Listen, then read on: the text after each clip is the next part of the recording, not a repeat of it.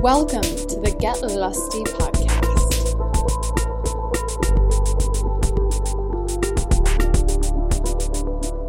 Hello, my name is Erica Grigg of Get Lusty for Couples. I'm here with O.M. Gray, a speaker, author, blogger, podcaster, writer of all kinds. Thank you so much, Olivia, for being here. Well, thank you so much, Erica, for having me. Lovely.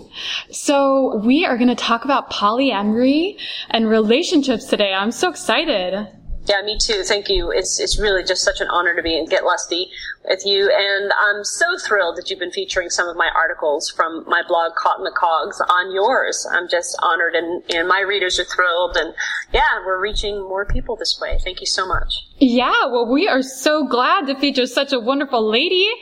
You're doing such great work. How can we not cross-post you? We're so excited to do that. So tell us, how did you get here? How did you get to this place of writing about polyamory?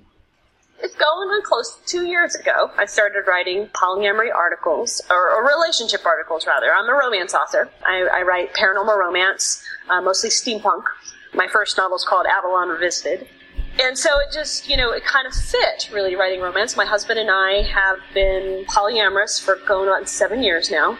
And something that was going on with me personally back at the end of 2010 got me to start writing some love poetry as well as these relationship essays. And it started out by writing some informative posts about misconceptions around polyamory and what the polyamory lifestyle was like, and it evolved from there. And over the last couple of years, it has gotten increasingly personal.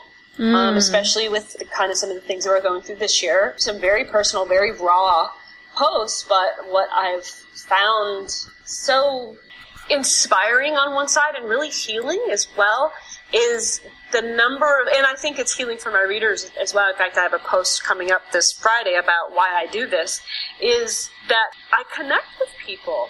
And there are other people out there who are dealing with the same things, who are either looking to open their marriage, or they're struggling with things like infidelity, or they're struggling with things like commitment issues, or with emotional or verbal abuse, and these kind of things. And they find my blog, and they find solace there, and they comment, and I find that I feel less alone, they feel less alone, and it just is kind of this really beautiful thing that happens right there on WordPress.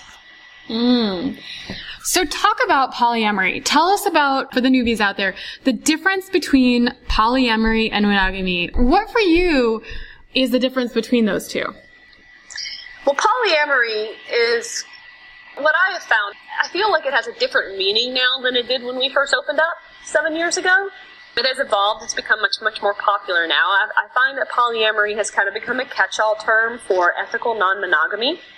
And obviously the difference between monogamy and polyamory, or other types of ethical non-monogamy, is that one is monogamy, that, quote, traditional in our society relationship, is, one person, and you're committed to one person, faithful, supposedly, to one person for the length of that relationship, if not for life, supposedly for life if you're married. And non-monogamy, ethical non-monogamy, is the concept behind that. The concept behind polyamory is that it is unrealistic at best to expect that one person is going to fulfill your every need, every moment of every day for the rest of your life. And that the idea that you can deeply love more than one person without the love diminishing for the others. That love, I often say in my blog, love breeds love, desire breeds desire. With more desire, the desire, and with more love, the love and the desire in your current relationship, or your, some people call primary relationship, or your first relationship, however you want to put it, is just magnified as well. It's just more love, ideally. But the difference is, I think with monogamy, I think I heard the statistic once on Dan Savage show that it was upwards of 80% of monogamous marriages or monogamous relationships, married or not, one or both partners are unfaithful. And so people are non-monogamous to a great degree. The difference here is the ethics. The difference is that in ethical non-monogamy, like polyamory, is that everybody knows. We're honest about being attracted to other people, about having feelings for other people, where everybody knows and everybody is on board. and they don't feel lied to, they don't feel cheated on, they don't feel dismissed or diminished. There is just love. And in a monogamous relationship where there is cheating, then as so many people who have experienced that kind of betrayal or have been lied to, especially if they've been cheated on, knows that the sex with the other person is nowhere near as damaging as the betrayal, as the lie, as the deception. And so what we're striving for in polyamory and in other non-monogamous types of relationships is to cut out that deception. There's no need for it. Mm. So from this framework, it seems like polyamory, and as a monogamous person and as somebody who's definitely not ready for polyamory, it always seems like there's this perspective that polyamory is better than monogamy. And I don't necessarily think it's better or it's worse, but it's an alternative, right? It is. It's an alternative, and I don't think it is better or worse either. It depends on the person. Yeah. I think that people are going to look at non-monogamous relationships as they are now looking at homosexual relationships. You know, it's like this idea that someone chooses which gender to be attracted to is absurd, of course. One either is or is not gay or lesbian, okay? There is no, or straight, you know, quote straight. There is no choice there. And I think that what people are going to come to realize is that people are either monogamous by nature or non-monogamous by nature. Nothing, there is not right or wrong, good or bad. I'm not putting judgment on either lifestyle. I've lived both. I've been monogamous. I've been polyamorous. I think that now, even if I never have another lover other than my husband for the rest of my life, I would still consider myself polyamorous because of how I feel and how I view relationships, how I view love, how I view desire. I do believe that love, to be in love with more than one person without it diminishing the love for anyone else, is very possible. I've experienced it. I've seen others experience it. So I don't think that either one is good or bad, right or wrong. It depends on the person, depends on the couple. I often say that every couple or group, you know, whether it's a triad or a quad or polyfamily, polypod, whatever, every couple, every romantic group is as unique as every individual. And what works for one couple will not for another.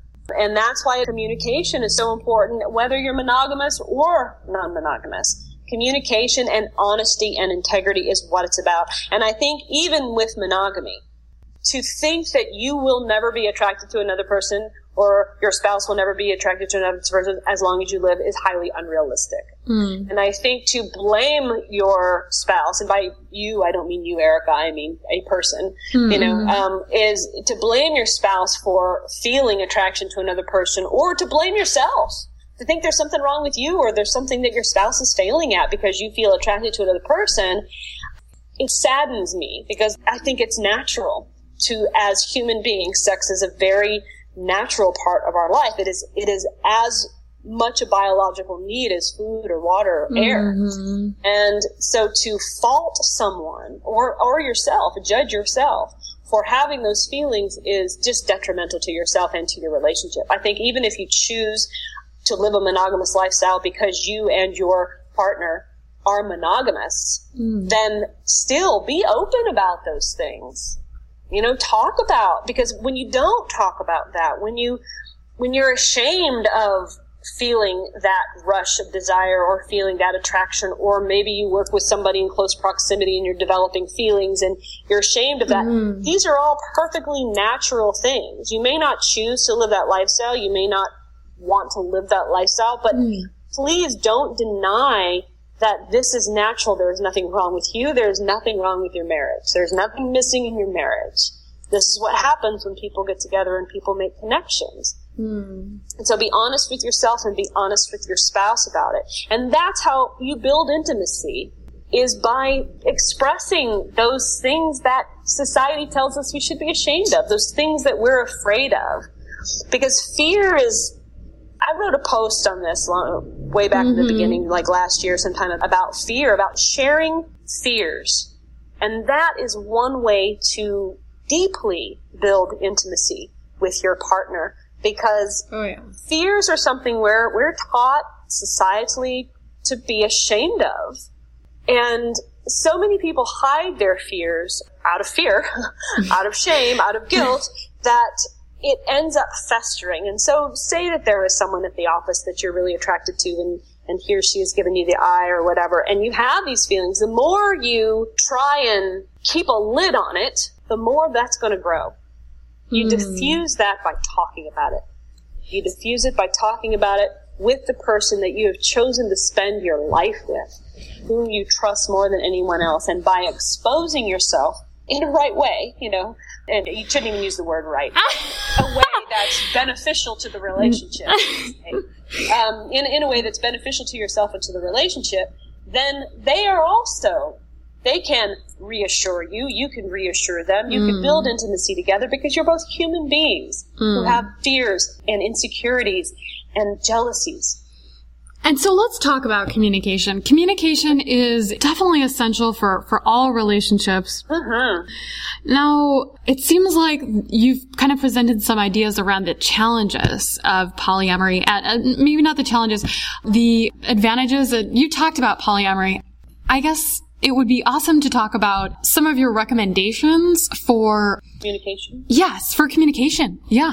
In relationships, because in polyamorous relationships, because right? Anything that I say about communication, anything that I say about relationships, whether it really goes for both monogamous and polyamorous relationships, and it's something that I heard Pepper touch on when you spoke with him, which was a brilliant interview, by the way. I enjoyed it very much.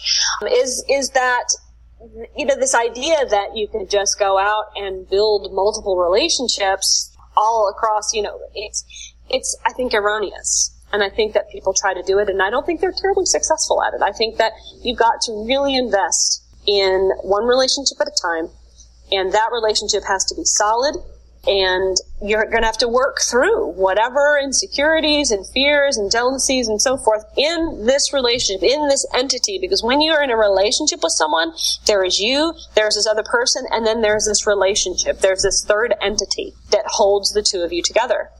And there is responsibility to that relationship. There's responsibility for yourself, for your own feelings. There's a responsibility to that relationship. And that includes caring for and sometimes protecting the heart of your partner. And by protect, a lot of people use this, I didn't want to hurt you, I wanted to protect you, as an excuse for deception. And you are never protecting your life partner by deceiving them. You are hurting them. Because whatever the truth is might hurt, but it doesn't hurt as much as a deception on top of that.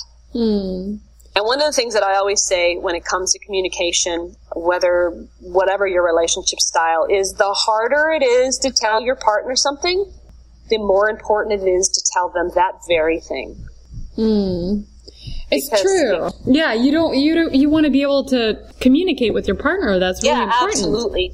And as far as communication styles, one of the things that's difficult to learn, I've been learning communication techniques for go close to 20 years now. And one of the things that's sometimes difficult to learn is not to use judgmental language. And especially those of us like me who were raised Catholic.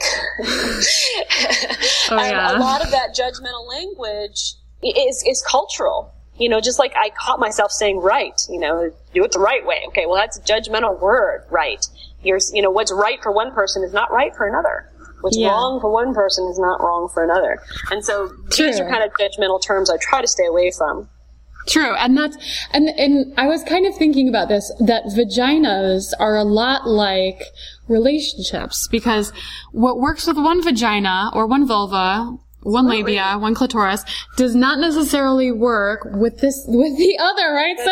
That's right. And the same could probably be said for penises. Yeah. Have ones to tell you. But different things work for different guys. And that's what I was saying before about relationship, is every relationship is as unique as every individual. What works for my husband and I may not work for another couple. And that's really great analogy. Really great analogy.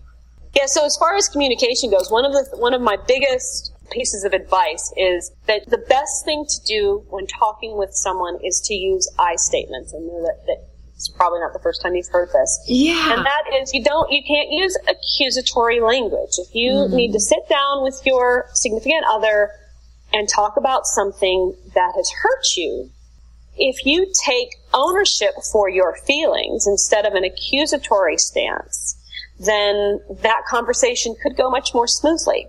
Especially if your partner, your significant other, is on board with, communicating in a way that's beneficial for the health of the relationship. So you would sit down and you wouldn't say, you hurt me, or you were mean to me yesterday, or, something like that, because that is, you're saying it's a you statement. You so hurt hard. Me. Yeah. You hurt me. You were mean to me. You ignored me. Okay. You neglected me. Then you're telling this other person what they did, which that may in their mind not be what they did. Okay, so you're accusing them of doing something. Now, you may have felt neglected. You may have felt hurt. So that's what you say. I felt hurt yesterday. I felt neglected last night. Then you are owning your feelings. This is how I feel. I felt neglected when this and this and this happened. And that way you're owning your feeling. It takes that accusation away.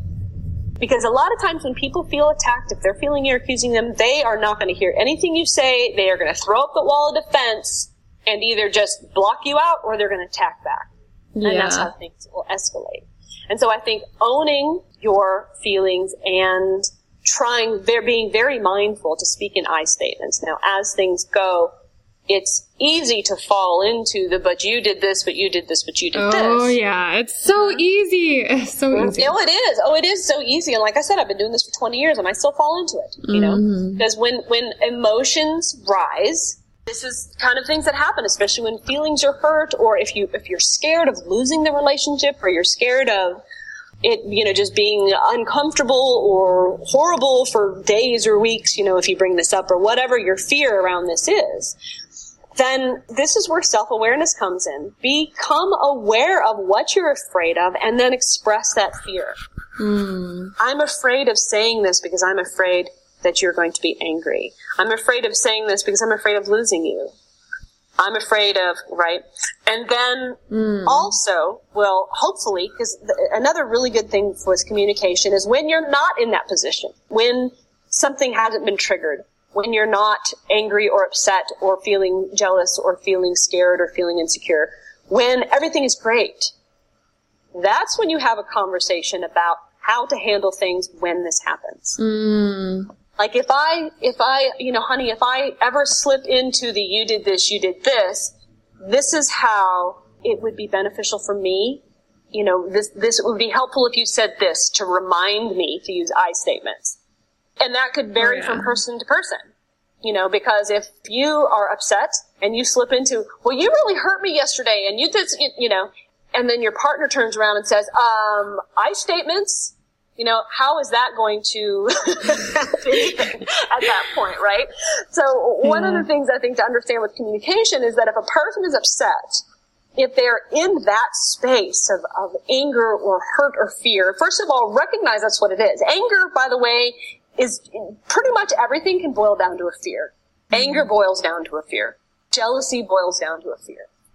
And so if you can remember that this person that you love ever so dearly is just afraid, and they are saying these things because they are afraid. They are afraid of losing you. They are afraid of something repeating of, something that happened in their past, that such and such has triggered them from some childhood, what.